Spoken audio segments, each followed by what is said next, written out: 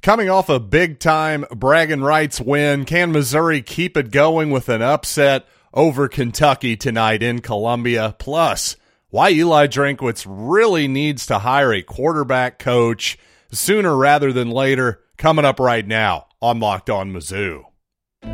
You are Locked On Mizzou, your daily podcast on the Missouri Tigers, part of the Locked On Podcast Network, your team every day.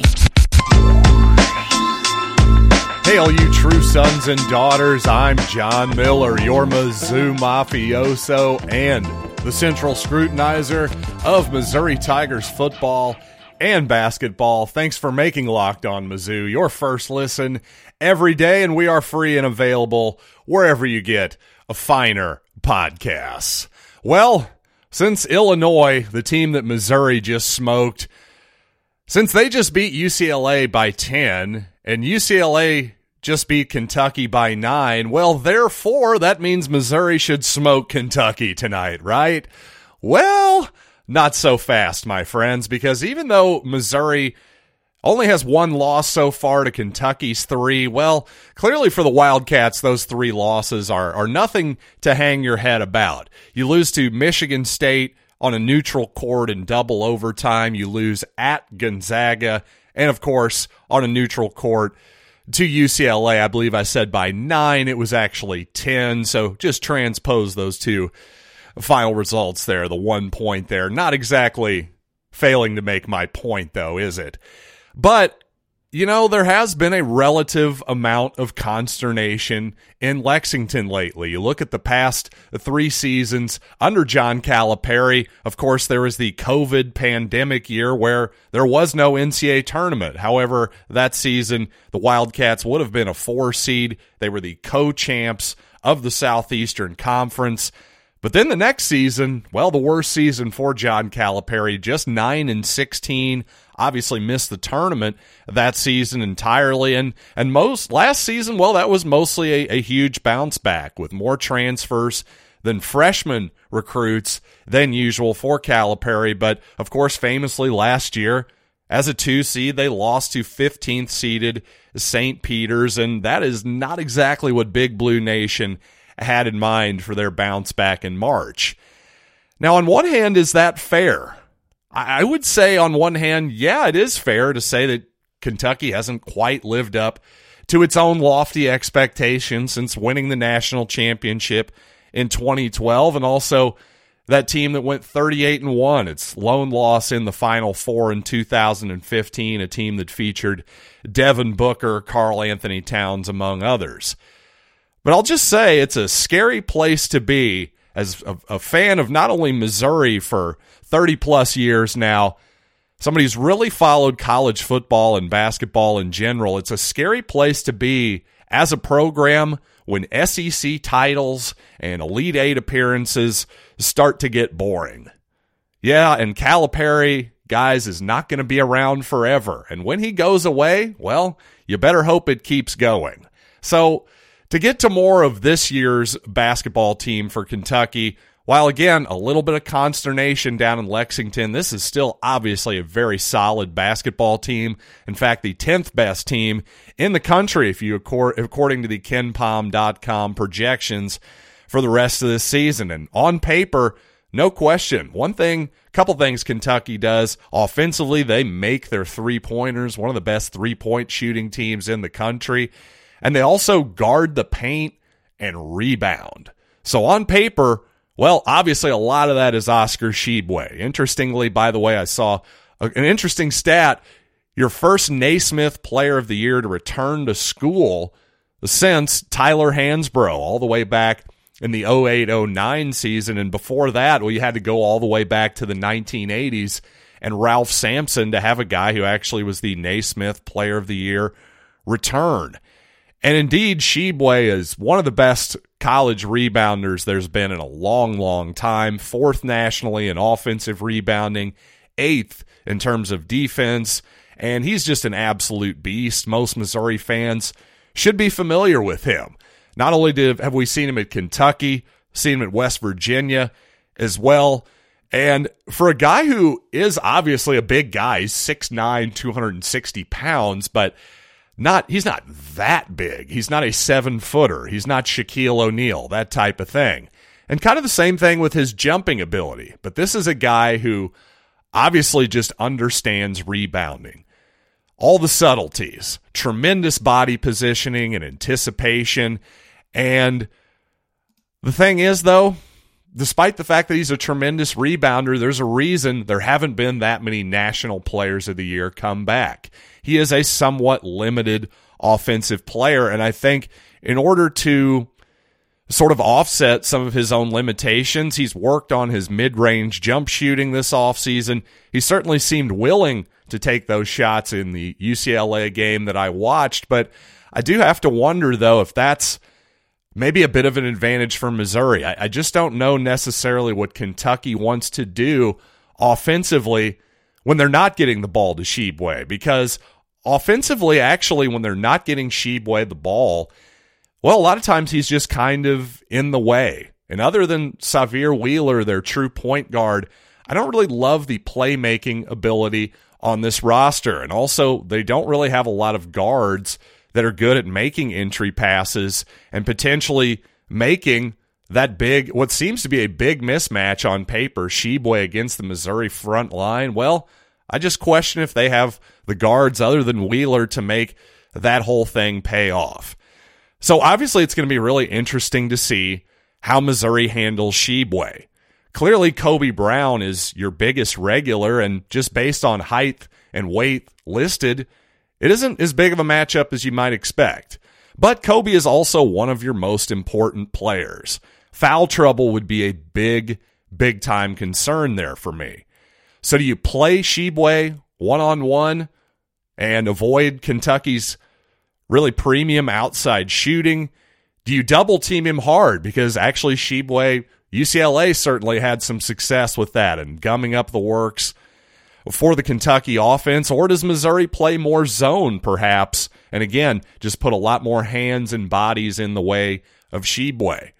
And I would say against UCLA, again, while crowding him is a problem, they were doubling him hard. The entry passes for Kentucky weren't great. You also do have to keep in mind that Mick Cronin now in his, I believe, third or fourth season with the Bruins, well, his calling card's always been defense. So this is an excellent defensive team in UCLA. Missouri, not so much. They've been a very mediocre defensive team at best so far. Clearly a much better performance against the Illini, but Missouri's got a lot more to prove to me on that end of the court. Well, if you listen to my Kansas preview of that basketball game, you know that, well, I tend to be an optimist when it comes to Mizzou. So it is a little troubling, at least from my perspective, that I don't love this matchup on paper for the Tigers tonight. Hopefully I'm wrong, as I was for the Jayhawks game, just for a different reason this time. But also, objectively speaking, I just don't love the spot for Missouri coming off an emotional bragging rights victory. And I say objectively because as somebody who likes to throw down a wager every once in a while, well, I always look to bet against the team that is coming off either a huge victory, a big rivalry win, and a giant upset of some kind, because you just see it over and over again. It's hard to pull that off 2 weeks or even 2 games in a row. So if I was telling you which way to bet, and of course our friends over at betonline.net, if you want to throw down some money on this game, well, that's the only place that you have to go. I'm going to say stay away. Kentucky, a 3-point favorite tonight. Let's see, where is the total sitting? About, 148.5 is the number. I think that's pretty fair as well. I think the Wildcats will be able to play enough defense and keep the game slow enough to their tempo that seems like a pretty fair number. I think my friends over at betonline.net have done a nice job with that particular number, but no matter what you're into, there's lots of NBA action, of course, club soccer with the World Cup. That's all happening. Major League Baseball just around the corner. And, of course, bowl season in full swing as well. So no matter what you're into, check it out at BetOnline, where the game starts. Thanks for making Locked On Mizzou your first listen every day. Make sure to check out Locked On Sports Today for the biggest stories around the sports world in 20 minutes or less, plus instant reactions, game recaps, and Locked On's take of the day. That's Locked On Sports Today, available on YouTube and wherever you get your podcasts.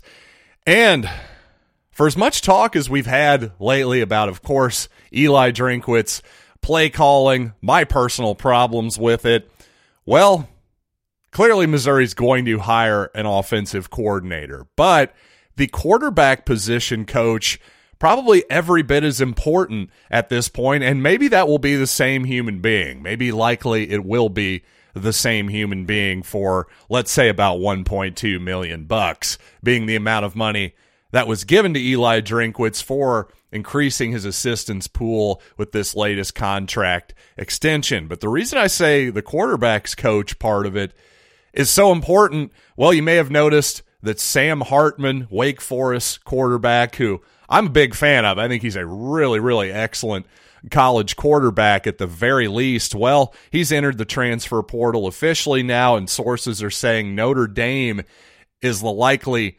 destination for him. Now, we can complain about, let's see, what's the word? I'm blanking here. Tampering. There we go. Easy for me to figure out. We can complain about tampering by Notre Dame and all these various schools all we want, but if you don't think Missouri is doing some back channeling too, well, you're probably a little bit naive. And also, frankly, complaining about that is spitting into the wind. The reality is the market is moving very, very quickly for the best players in the transfer portal. And of course, quarterback is no exception, is probably the number one part of that. And yeah, those are the guys who are really going to be getting some good name, image, and likeness deals without question. I'm sure Dominic Lovett is shaking his head right now in agreement as he listens to this podcast, as I'm sure he no doubt does. But in all seriousness, if you don't have a quarterback's coach, how can you sell your program to a potential quarterback? Somebody like Sam Hartman,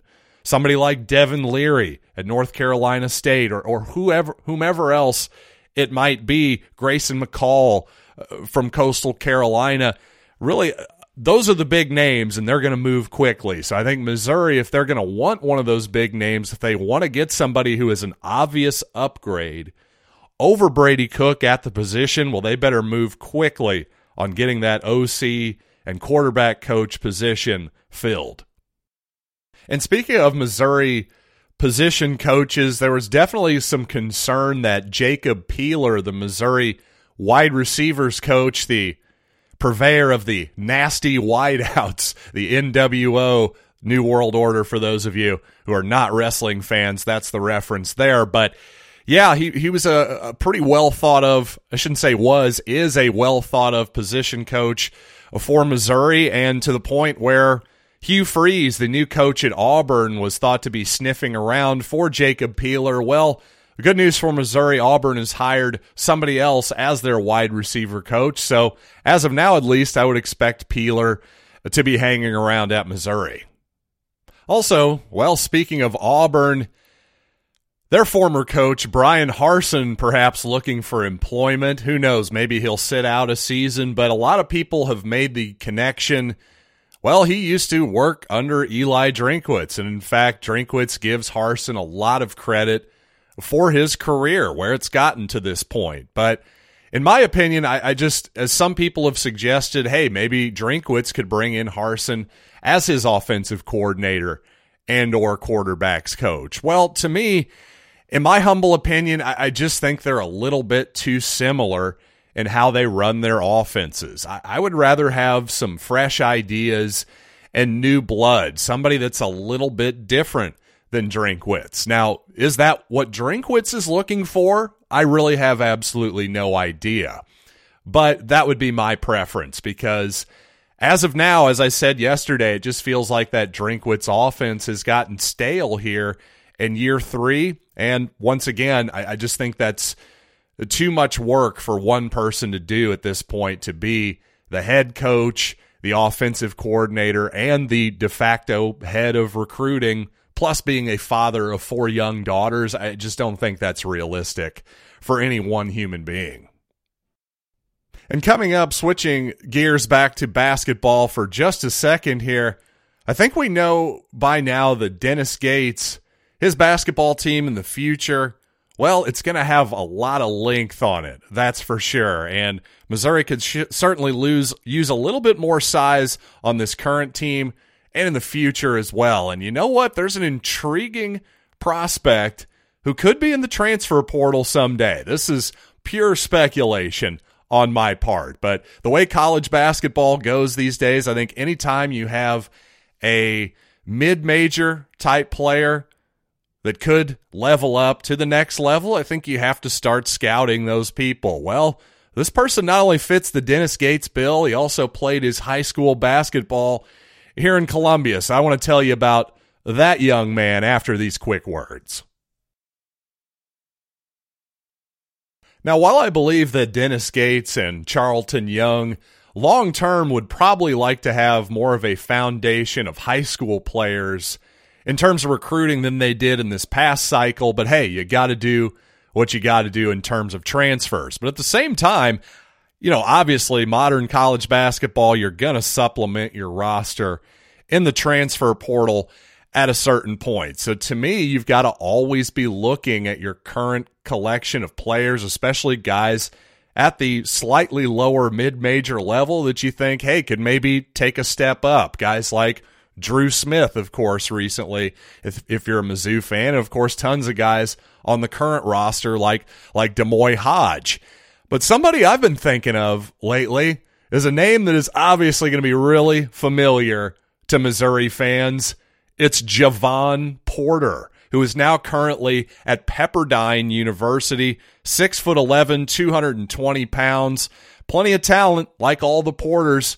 What the heck? Let's maybe go for a starting 5. We've already had Michael and Jonte and Sierra and the other one who I'm now forgetting off the top of my head. Forgive me for that. But Javon Porter, one of the better rebounders so far in that conference, one of the better shot blockers as well. Also showing the willingness to shoot three-pointers. So far hitting just 11 of 37 from downtown, but as a true freshman, just the fact that he's willing to take those shots, I think, is a good sign. So Javon Porter would be an interesting guy in the future to maybe at least keep in the back of your head. Could he possibly come back home to play in Columbia? Well, plenty of Porters have done it before, so who the heck knows? I think that's definitely a guy to at least keep in the back of your mind there. Again, I'm not reporting anything. This is just pure speculation on my part and putting 2 and 2 together. Who knows? Maybe Javon will play 4 years at Pepperdine. I have absolutely no idea. But if you're Dennis Gates, hey, maybe start following him on Twitter at the very least. And one final Mizzou-related football note, if you're one of those people who thinks there are too many bowl games, well, I certainly understand your point, but from a business perspective, no, there aren't, because quite obviously, based on the ratings, people are still watching these things. In fact, last year, the Missouri Armed Forces Bowl against Army, about 2.5 million people watched that thing, which was up about 14% from last year. Well, the Gasparilla Bowl here, 3.5 million people watched Wake Forest in Missouri this Friday evening. So about 1 million more people, in fact, watched Missouri's bowl game this year than last.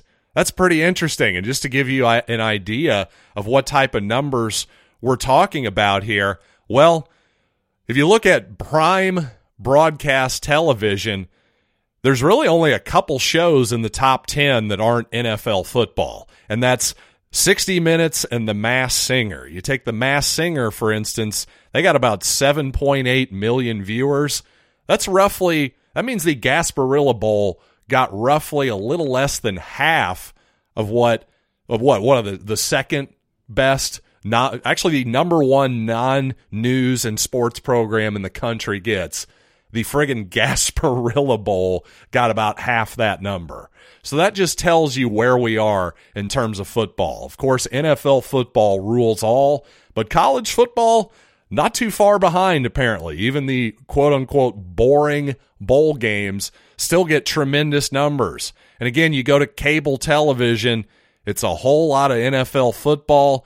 Even Argentina and Mexico, a big-time World Cup football game with 4.1 million viewers. That's not significantly more than the Gasparilla Bowl. Take Yellowstone. They got 8.3 million viewers. Of course, the Kevin Costner show. 8.3 million. Again, that's a lot. It's a lot more. That's significantly more than the Gasparilla Bowl. But wouldn't you have thought it was even more than that? Wouldn't you have thought it'd be a factor of, 10 or 20 times more people would watch Yellowstone than the Gasparilla Bowl?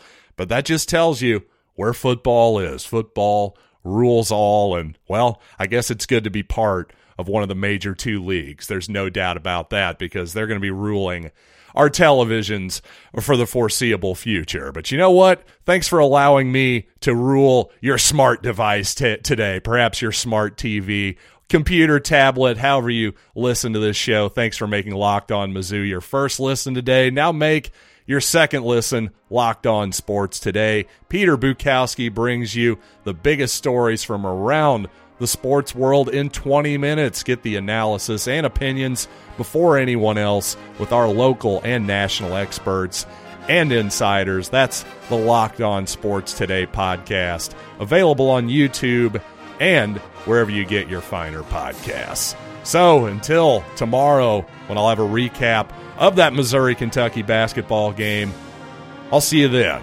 right here on Locked On Mizzou.